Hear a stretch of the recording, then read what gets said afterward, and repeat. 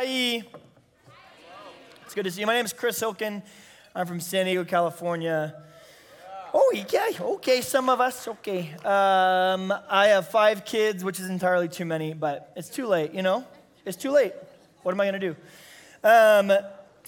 If I were to guess, whenever I say that, there's always someone who's like, he's too young. He's too young. I thought he was 17, which is rude. But here's where I'm going to guess you are, okay? Let me make a guess. You've been traveling all day. There's been like all this weather advisory. A lot of us have been cooped up in our homes for the last week because everyone prayed for rain in California, and God was like, how about all at once, right? Like, it's like God spread it out, man, spread it out. But he was just like, right? So you've been cooped up, then you get in a bus and you like travel up the hill and everything's going on, and now you're up here and now you sit through like rules, and then you're sitting through worship and everything, and like the last thing you want is to sit and listen to some dude who, for you know what, he has entirely too many children talk about nonsense, right? And for some of you, you've been in church your whole life, right? So you've heard 1,000 sermons. And if you listen to one more sermon, you're going to lose it. And for some of you, you're brand new to church, but this isn't why you came, right? Someone invited you, or someone last minute, you snuck in on someone's bus. You shouldn't be here, right? You're like, you didn't pay. But welcome anyway to Hume Lake Christian Camps. We can't kick you out because God said so. That's the way that Christianity works. But you don't care. You're disinterested in the God conversation, and some of you, you're so steeped in the God conversation that it's ceased to affect you. And you liken yourselves the religious elite, when in reality you are as far away from God as the person who doesn't want anything to do with him, because you're so inundated in it that the idea of the gospel and grace is just totally lost on you. I know that because that's who I was when I was your age. I started coming to Hume Lake when I was 11 years old. 11 years old, right? I would sit like right here and like right here every time, and I would listen to this guy speak, and I would judge the people around me. I thought I was better than them. I couldn't, I was like, God, strike them down with your fist of fury, right? Us good kids, the church should be full of us good kids like me, who think like me and act like me and talk like me and refrain from the things that I refrain from. And some of you are like right on board with me. You're like, yeah, God should do that. And other people, you're like, he's talking about me. You're like, I'm one of the ones that, like, I think some of you are convinced God probably hates you, right? Like, you don't think that God wants anything to do with you. If the people around you knew what you actually participated in, then you probably wouldn't be welcome in here, you think to yourself. God is a God for those people and not for me. Wherever you find yourselves, one thing I know for sure is that a lot of us have become so disinterested in the God conversation for whatever reason. And I get it. Let me tell you why this is a passion of mine. It's a passion of mine because when I was your age, I always wanted someone to tell me the truth, okay?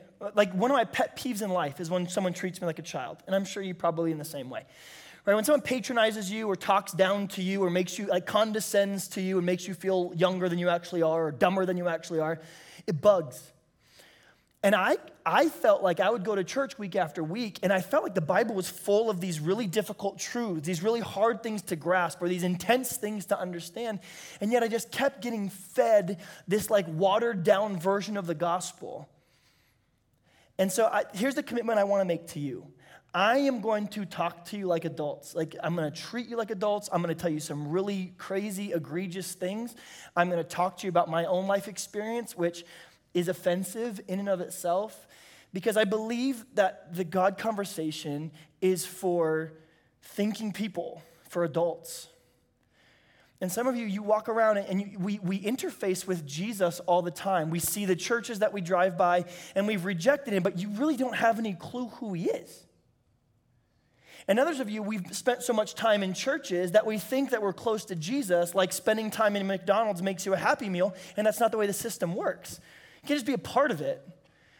You can't be overweight and spend a lot of time in the gym sitting in the corner and get fit. That is not how it works. And so we found ourselves in different places today, and let me tell you why I'm so passionate about this topic, because I want to present this to you, because by the end of this weekend, I'm going to ask you to make a decision. But I want it to be an informed decision like anything else in your life. On March 24th of 2021, my 5th kid was born. Her name's Finley. Finley's amazing. About a week after Finley was born, my wife started having pretty intense back pains, and she didn't know what it was. So we got it checked out. It ended up being a pulmonary embolism. It means a blood clot on your lungs. About 25% of people who get pulmonary embolisms, their first symptom is sudden death. Okay, so I'm a pastor. I teach. I work with high school students and young adults. I was a teaching pastor at a church of 12,000 people, right? Every weekend I would get up and 12,000 people would tune in and they're like, what does Chris have to say? Nothing intelligent, of course, but that was my job. That's what I did. So you get used to this hum and you feel like you're doing a great job, like you're working for God's kingdom, you're doing the right thing, and as such, you have this contractual relationship with God. I am going to do the things that you tell me to do, and you are going to be the divine cosmic slot machine. You give me what I want, you protect me from what I don't.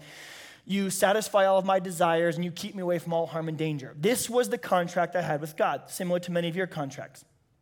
And as I have that contract, I hear this from the doctor that she has a pulmonary embolism, and I think to myself, I think you've made a mistake, right? Like this could have potentially ended her life. And the doctor said to her point blank, I'm glad you came in because if you had waited a week, you might not be here. Well, this actually terrified my wife. It terrified her so much that night when we were going to bed, she couldn't sleep. She woke up in the middle of the night and thought that she was having a heart attack. And so she woke me up and she's like, Chris, I'm dying. And I'm like, what, right? Have you ever gotten out of a dead sleep and you're like, what are you talking about, right? Are you having a dream? Is there some kind of a nightmare? What's going on? She said, I think I'm dying. She said, I want to wake up the kids and tell them goodbye. And I'm like, slow down.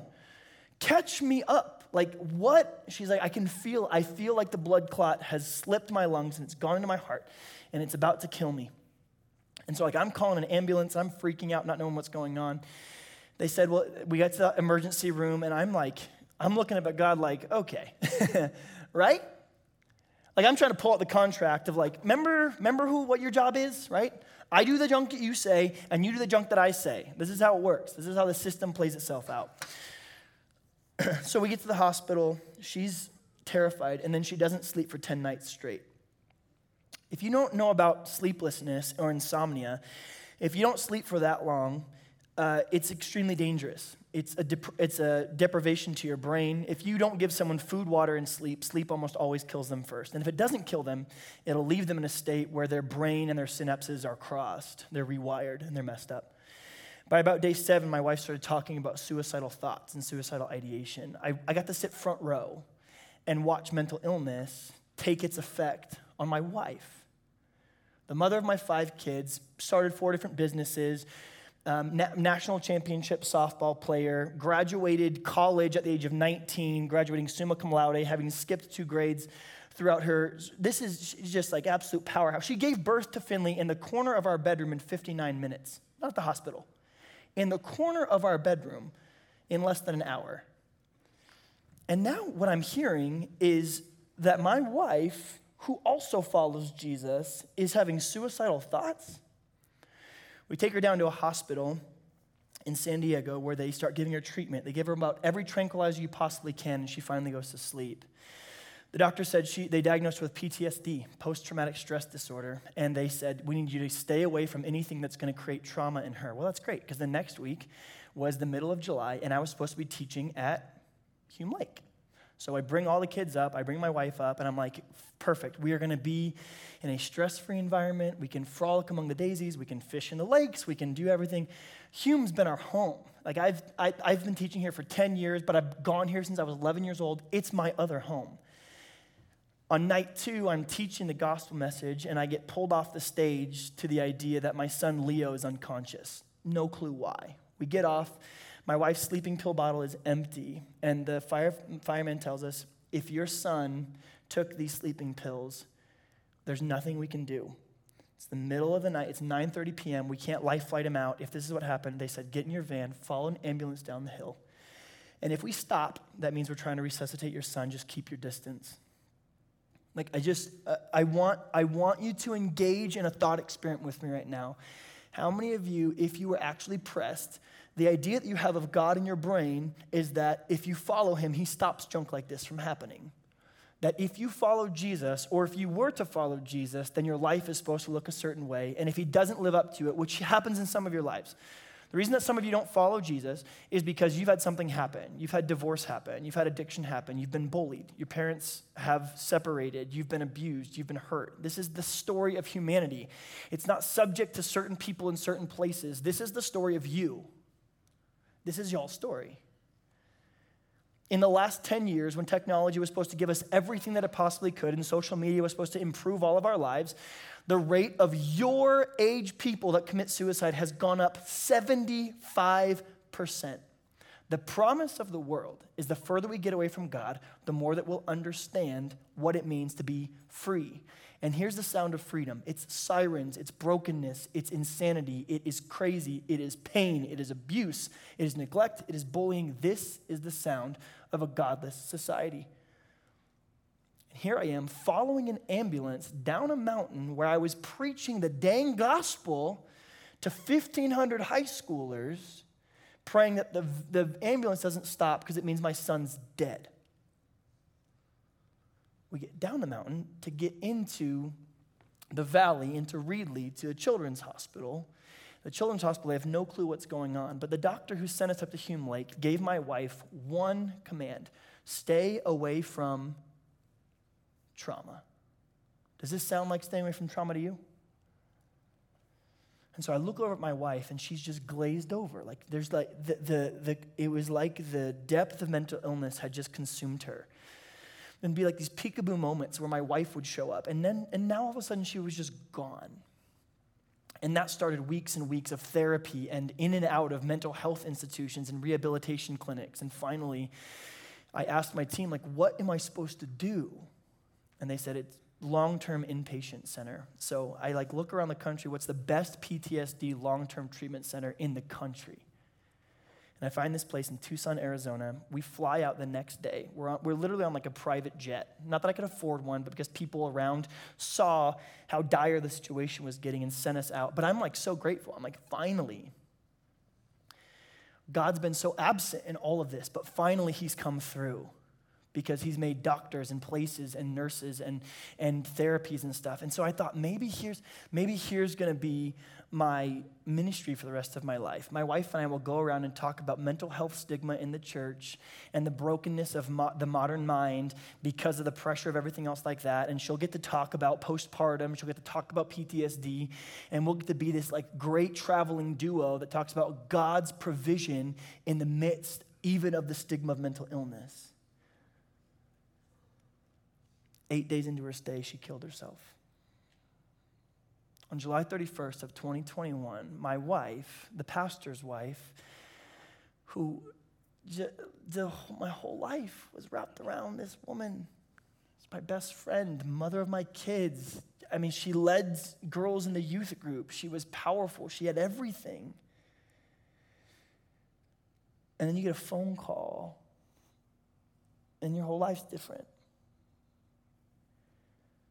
And the haunting truth about the life that you live is that for a lot of us, the idea of Jesus, the idea of the God conversation and of Christianity, it's still in the margins of your life because you've never had to face that freaking moment where you got to decide, is Jesus this thing that I do sometimes on the weekends? Is it just this cross I have in my Instagram bio, or do I actually believe this? This is why this conversation is interesting to me. This is why this conversation, it's not theoretical. It's not the niceties of those who have their junk together. It's the question that each and every one of us has to ask. And the theme that we're pulling out of in this idea of, I love the craftsmanship model here, and it talks about what in the heck do we do when we look up and we look at the world around us and we know that we were constructed on purpose, by purpose, for a purpose.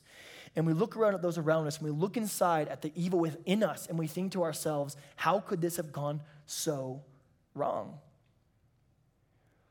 And the truth of your life, the truth of the 21st century modern American teenager life is your life is a hum. This is your whole life. Your life's like white noise. School, work, work, in and out, whatever the heck you do all the time, right? Like Fortnite, Among Us, like, you know what I mean? Girlfriends, boyfriends, new girlfriends, stop even remembering their names. They're not going to be around next week. Like flavor of the week girlfriend, you know what I'm talking about? Some of you are like, I know, that's my girlfriend. Yeah, you're who I'm talking about. Your life's like a hum, right? Your life's like white noise.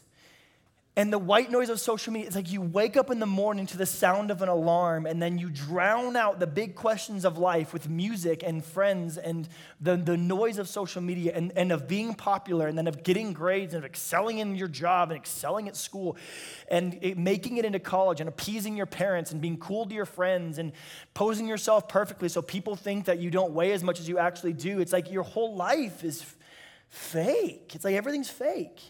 And so what do you do when you come to church? You become fake at church, right? You don't know any other way. And you think God's interested in some like cardboard cutout fake version of yourself, and you've been sold a fat lie that God is somehow here for people who have their junk together. That God is somehow here for those of us who are sitting and we walk around and we float on air and everything is good, and every time we pray, God answers our prayers correctly. Guys, that's not the Christian experience. And I don't need to tell it to you. You know. You live in the world. You're in the front lines. Your generation is who everyone's trying to appeal to right now. You're the future of our economy. You're the future of our world. You're the future of everything else like that. How's it feel? How's the burden of everyone's expectations feeling on you? How's it going? How you doing? The hum of life, the danger of the hum of the white noise of your life is you never stop and ask questions, big questions, important questions. We don't do it. The beauty of Hume Lake is not that there's something holy about this building, right? God's not like more here because we're up at altitude, right? God's like, I prefer it higher. The closer to heaven, the more I'm present. There's nothing magical about this place. Nothing. The Holy Spirit doesn't live here more. The thing that's different is you shut up for a week, for a weekend. And you get confronted with the question that God wants to ask you 24/7, 365, but you're quiet enough to listen. You know it haunts you. These are the questions we have as we put our heads in the pillow at night. Let me ask you a question. Why are you breathing? It's like the most fundamental question. Why are you alive? We starve for this junk. We starve for meaning. We starve for purpose. We starve for intent. We starve for love. You're starved for it. That's why you do what you do. That's why I do what I do. I can't even help it. I'm addicted to it. You're addicted to it. You don't post junk on your social media because you want to keep your grandparents informed. You do it because the system of your brain that rewards you every time someone clicks like is the same thing that happens when you take a hit of cocaine. It's your dopamine receptors that fire off that tell you this is what life's about. How is it going? Are you satisfied? Have you met someone who goes, you know what, I'm sufficient in love. I don't need any more. You know, I'm popular enough. This will suffice. You ever met a rich man who just quits and goes, I got enough? Why? Because your soul wasn't built for this crap. It wasn't built for it. That's why you feel empty. Don't look around and be like, well, I'm not empty. Yes, you are. Why do you think you're looking around? Why do drunk people say, I'm fine? Because they're not, right? You ever seen a drunk person who's like, I have it together. I can drive. You're like, anyone who can drive never has to explain to someone that they can drive, right? If you're going to spend the rest of the weekend clarifying how you're okay and this conversation doesn't pertain to you, you just put a big target on yourself, because of course it does. And no one's going to disagree with me. Then a single person here is going to sit here and go, I disagree. I think the world's going well. Everything's fine. And the hum and the white noise of the modern American experience will sedate you until you wake up one day and you're going to be 75 and you're going to finally have to ask the big questions because you're going to be dying. The beauty of Hume Lake is it slows you down enough to ask yourself a question. Why are you here? We judge everything on its ability to fulfill a function, right? Let me ask you a question. Is this a good podium?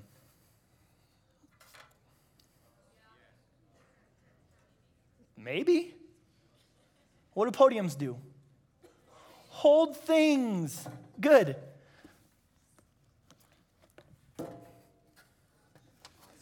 It's a good podium. It's doing its job, all right? And if you, guys, the podium doesn't have, you don't need to clap for the podium. Maybe we need to have a whole other night about what's animate and inanimate in our world. But, okay?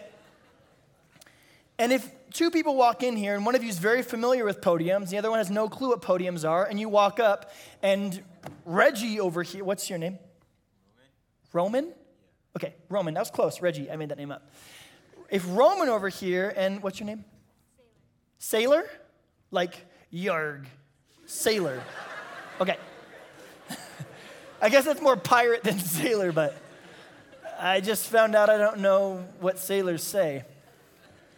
I'm having an existential experience up here on stage. What is a sailor? Okay, but sailor, S-A-Y-L-O-R, sailor. So if Roman, can I call you Reggie? Sounds great. All right.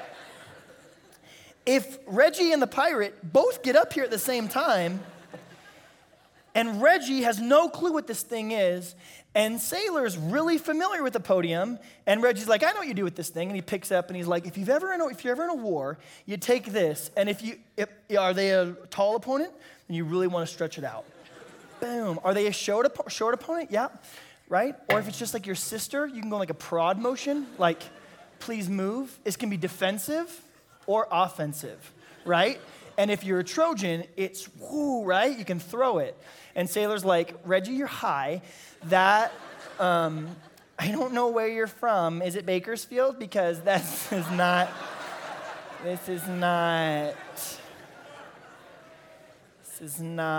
that. And if Reggie makes a good point,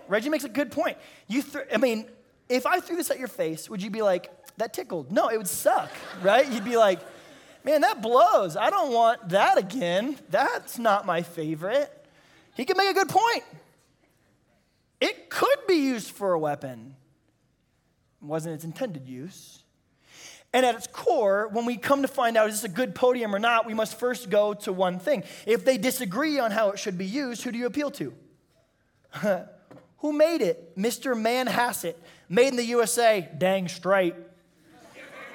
Like all good things, made in the, whatever, okay?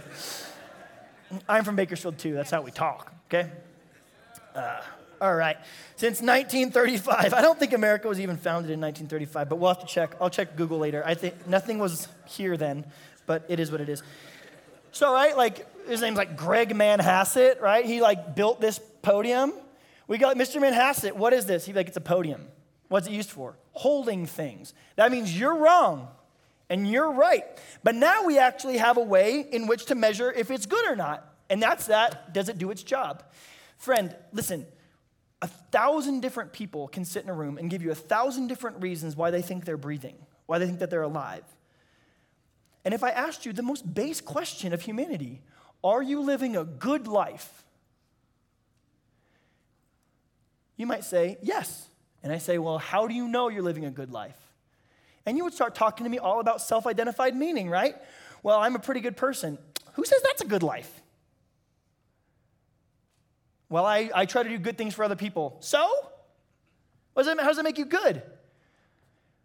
Good is, when we talk about anything, we talk about its ability to fulfill a function, right? Like everything you see on this stage, I'd be like, hey, this is a really expensive keyboard. It works really well. That means it's got to be able to play music, right? And if it doesn't, we'd say that's a bad keyboard. So I ask you a question. Are you a good person? If you say yes, you got to define it. Because your yes or your no has to come through the scope and through the medium of who created you. You don't get to define if you're a good person. You didn't make yourself. Anything you find, is it good or it's bad? Well, it depends on what its purpose is. Well, what's its purpose? We got to go to the Creator. That's the whole point of this weekend. The whole point of this weekend is you can walk around and I can look at your life and say you're not a good person, and you can look at your life and say you are a good person, and without some kind of judge above us, we can just sit in an impasse. On September 11th, 2001, Muhammad Atta and a group of people, Islamic terrorists, flew planes into the World Trade Center and other places in Pennsylvania and the Pentagon, and they killed over 3,000 people. Is Muhammad Otto a good person? Does Muhammad Otto's family think he's a good person? Would they think he's a hero? Yes.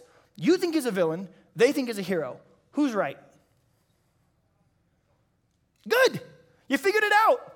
If you get in a boxing ring and you go, well, I think he's a hero. Well, I think he's a villain. And you box it, you're going to come to no conclusion because it completely depends on your worldview. And just because we are more progressive, they would look at us and go, more progressive? We don't think so. Well, agree to disagree. That's not how it works. You need to appeal to something bigger. The question is, we can actually know whether his behavior was appropriate or inappropriate by talking about who made us. God, you created us. You are the potter who has formed the pottery. I am clay. We are all clay in your hands. Am I good or am I not? And the reason that our world is in such chaos is we have all, as pottery, climbed off the potter's wheel and said, I'm going to be a pot. I'm going to be a ashtray. And the potter's going, that's not what I made you for. That's not what I made you for. That's not what I made you for. And we've all self-identified our meaning and our purpose and our value and everything else like that. And guess what our world is starving for? Meaning, purpose, value, worth. That is our problem. That is our corporate problem as human beings. We talk all day, I'm beautiful, I am worth it, I am everything. The reason that we have such problems is you don't believe it. Why? Because you can scream you're beautiful till you are blue in the face. You can scream you are worthwhile till you are blue in the face. You can scream that you have value, but you know what I know. You can't give those things to yourself. They're meaningless when you do. Meaning is discovered, not self-given. And if you want to stop the crazy cycle that is in your heart and in the world around you, you have to appeal to the Creator. You have to ask, am I doing a good job? Why am I breathing? Am I doing a good job with what you've made me to do? What is my meaning? What is my worth? What is my purpose? My son drew this picture. His name's Leo. He's 3. His actual name's Leonidas. We call him Leo. What's this a picture of? What's your name? Grace. Grace, you play soccer? I do. Fantastic. What's this a picture of? A monster. No! Wrong. It's not a monster. How dare you? What's your name? Yep. Lucas. What's this a picture of? No! It's not a picture of me. Also, what house are you in? Hufflepuff? Negative 10 points. Are you out of your mind? It's not a picture of me. Gryffindor, 10 points. You deserved it. What's your name? Caitlin? What's this a picture of? No! It's a dinosaur. You were all wrong. Okay? Do you want to know how I know it's a dinosaur? Because Leo drew it. And I asked him, what's this a picture of? And guess what he said? It's a dinosaur. If you hired every brilliant French art critic in the world and they looked at that painting, they looked at that portrait, they looked at that picture right there, and you asked all of them to commentate on what they think it was a picture of, and they all came to different conclusions, and my 3-year-old with pants full of urine walked in that room, and they said, this is a picture of this. Who is the authority in that room? My son. Do you want to know what authority means? The power of authorship. The power to change the narrative. The power to change the story. My kids and I just read through all the Harry Potter books, okay? Why? Because we're really into witchcraft. No, it's, we also do essential oils, so, oil of boil in a dead man's toe. Okay, but my flu's gone, so joke's on you. All right. J.K. Rowling, after the books came out, she came out and just said, oh, Dumbledore, the guy that you've been reading for 7 books, he's gay. True story. J.K. Rowling in a press conference said, BT dubs, Dumbledore's gay. Guess what happened in that moment? Dumbledore became and has always been gay. You want to know why? She has authority. She's the author. She can change the script. The person who originally penned Frankenstein, who's actually a woman, she, in the original composition, said that Frankenstein, the doctor who created the monster, did so intentionally. And then some really crazy stuff happened in her life, and life kind of happened to her. She lost 2 kids and she lost her husband, and she rewrote the end of it to say, that Frankenstein's monster kind of created itself. It happened to Dr. Frankenstein. And from here on out, guess what? That's the story, because she has the power of authority. She has the power of authorship. I'm going to end in the way that I should have started, which is reading our theme verse. But having set it up, I want you to listen to this now through a new lens. A lens of creation, a lens of authorship, the lens of a potter, the lens of meaning and hope and value and worth and purpose. I want to ask you a question as we end tonight. Verse 17, 2 Corinthians chapter 5, beginning at verse 17. I think it's going to be up here on the screen.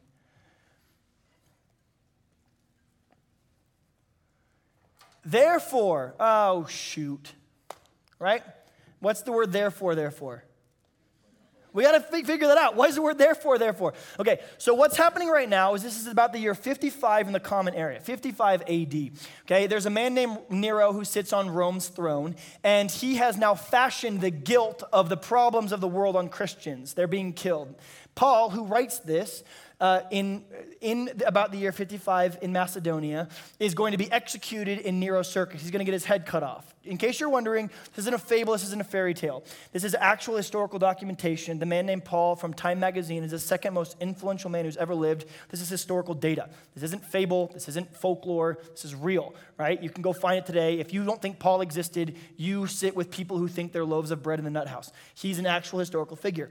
He writes this. He's the most powerful man at that time. He has all the pomp and circumstance. He's a Pharisee. He's a religious elite. He's wealthy. He's got everything going on for him. And then he claims in historical fact that Jesus Christ, after being crucified, appeared to him and changed his whole life. He went from being high and mighty to lowly and depraved. He had nothing. He gets shipwrecked. He gets bitten by a snake. He's sent out on a missionary journey where he's consistently put in prison. He's going to end his life in Roman jails, and then he's going to get his head cut off. His whole life is going to be made a joke. And he writes this.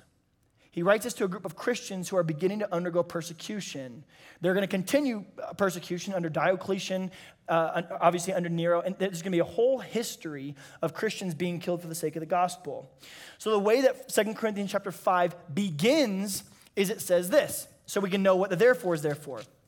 It begins by saying, for we know that if the earthly body we have is going to be destroyed, we have a building from God, an eternal house in heaven. So Paul begins with this truth. My body is not here for the long haul.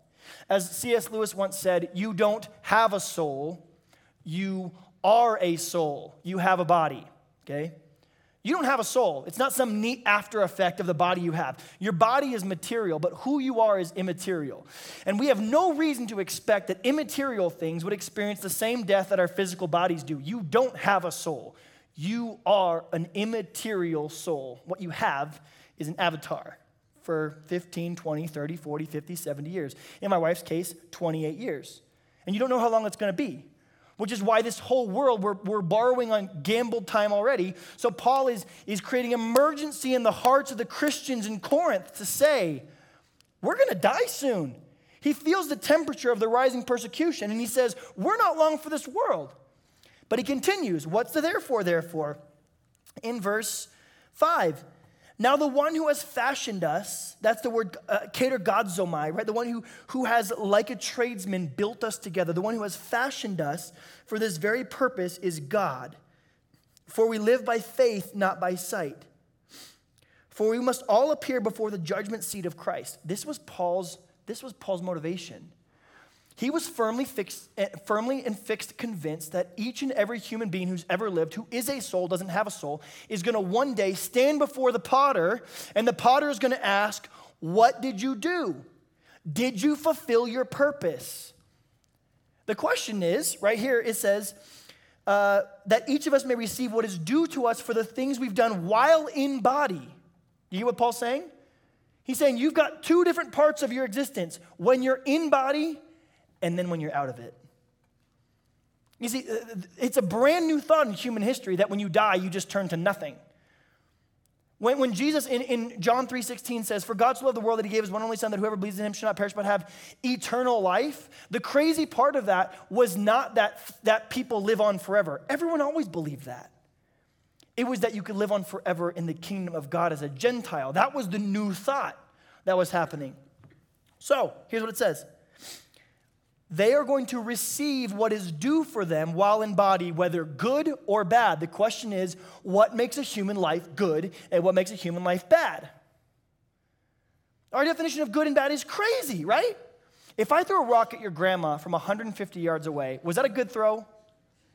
Heck yeah, it was a good throw, right? That was dope. It's like, what? That hit her right in the dome. But was it a good throw?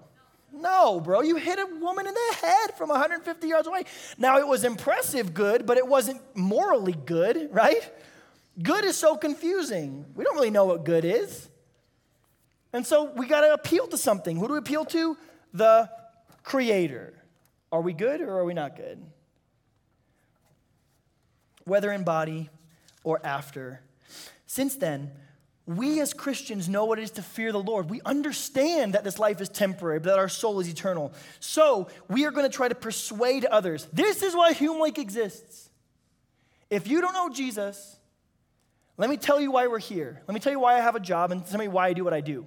Because I want you to know I'm here to persuade you to hand your life, your common, insignificant, without Jesus, meaningless, purposeless, bad life over to the potter.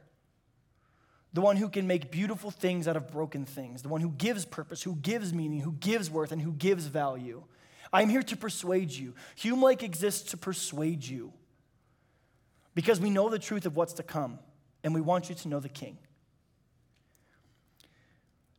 What we are is plain to God, and I hope it is plain to your conscience. Verse 16. So from now on, we're not going to regard anyone from a worldly point of view. I don't care if you're tall or short or you're athletic, if you've got a scholarship or not, if you're smart or you're dumb. I don't care about worldly things, the Bible says.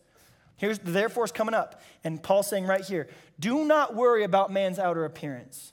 On the day of reckoning, when everyone bows the knee to Jesus, we will all be exactly the same. I do not regard you from a worldly point of view, Paul says. Though we once regarded Christ in this way, we do so no longer. Verse 17, therefore, because this life is short, because eternity is coming, because we will all face the judgment seat of God, because we don't know whether or not we're good or bad, because we implore people to know the King, because he gives meaning and value and purpose. Therefore, if anyone is in Christ, he is a new creation. The old has passed away. Behold, the new has come. You see Paul's passion here? And again, if this is a modus ponens line of argumentation, if P, then Q, we can also say then, listen to the negation. This is nerdy language for you who don't care, right? If anyone is in Christ, he is a new creation. What's the antithesis of that? If anyone is not in Christ, he is not a new creation. The old has not gone, the new has not come. What does he mean, the old and the new? Your way of being, the way that you found worth and value in being the savior of your existence, your reason for justifying the breaths that you're taking from this planet, your old way of thinking is still due to you. It's still how you orient your life. You still think you're good because you fulfilled some self-meaning thing that could totally be different. We watch people every day who think that their meaning in life is to hurt other people. Their meaning in life is to neglect people. Their meaning in life is to get rich or die trying. And we have, because we are so afraid of offending people, allowed everyone in their insanity to chase whatever rat race they want to chase because we would hate to ever be accused of judging anyone, even if what they're doing is walking straight off a cliff that's going to lead to their death. We don't care because we can't be offensive. Paul doesn't give a rip. That's why he gets his head cut off. And this is our responsibility as believers. It's to love you enough to tell you there's a new way of being. You see, when Jesus bids a man, he doesn't bid him come and swear less, have sex less often. When Jesus bids a man, when Jesus bids a woman to come unto himself, when Jesus bids us to know him, he is not in the business of making us a little bit nicer or a little bit better or a little bit better attendance in church. When Jesus bids a man, he bids him come and die. The reason that your Christianity is so disinteresting is someone along the route has told you you can be your old self with your old way of doing things and evaluating yourself and perceiving your meaningless world. They've told you can still be that, but you should go to church more often. That is the problem of modern Christianity. If that's why it's so disinteresting. The call of Jesus is not fit Jesus in with the rest of your life, get some Holy Spirit sprinkles on the other things you're doing. It is to die to your old self. Kill it. The gospel does not make good things better. It makes dead things alive. And this is the business of Jesus. And how come Jesus could write such a big check? Because Jesus, the dead man, came back. And if he can do that, then he can do it for you too. And let me tell you, the reason I can speak into your heart, and you might go, this guy's a wizard. The Bible tells me the condition of your heart without Jesus. I know you're lost. I know you're broken. I know you struggle with meaning. I know not enough guys are going to be able to satisfy the emptiness of the brokenness of the problems that you have in your life. I know.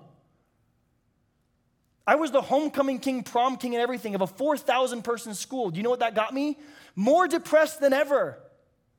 Because I kept winning popularity contests and feeling more insignificant. You know it's true. This is your world without Jesus. This is why Paul is obsessed with this idea. If anyone is in Christ, he's a brand new creation. The old has gone, the new has come. My prayer for you this weekend is you would wake up to the conversation. If you're sick and tired of the boring, mundane, pithy, watered down Christianity that calls you to stop swearing so much, get rid of it. It's not the Christianity of the scriptures. It's not the call of Jesus. It's a call that enables us to stand in the middle of brokenness, in the middle of mental health issues, at the wake of my wife's suicide with hope. Why? Because I know that my Redeemer lives. This is the hope that we have in Jesus. And I apologize on behalf of the church if we have taken this most radical adventure and call of the gospel to die to self and be alive in Christ and have somehow brought it down to a level where you think if you put crosses under the eye black of your football helmet that you are in the kingdom. You're not.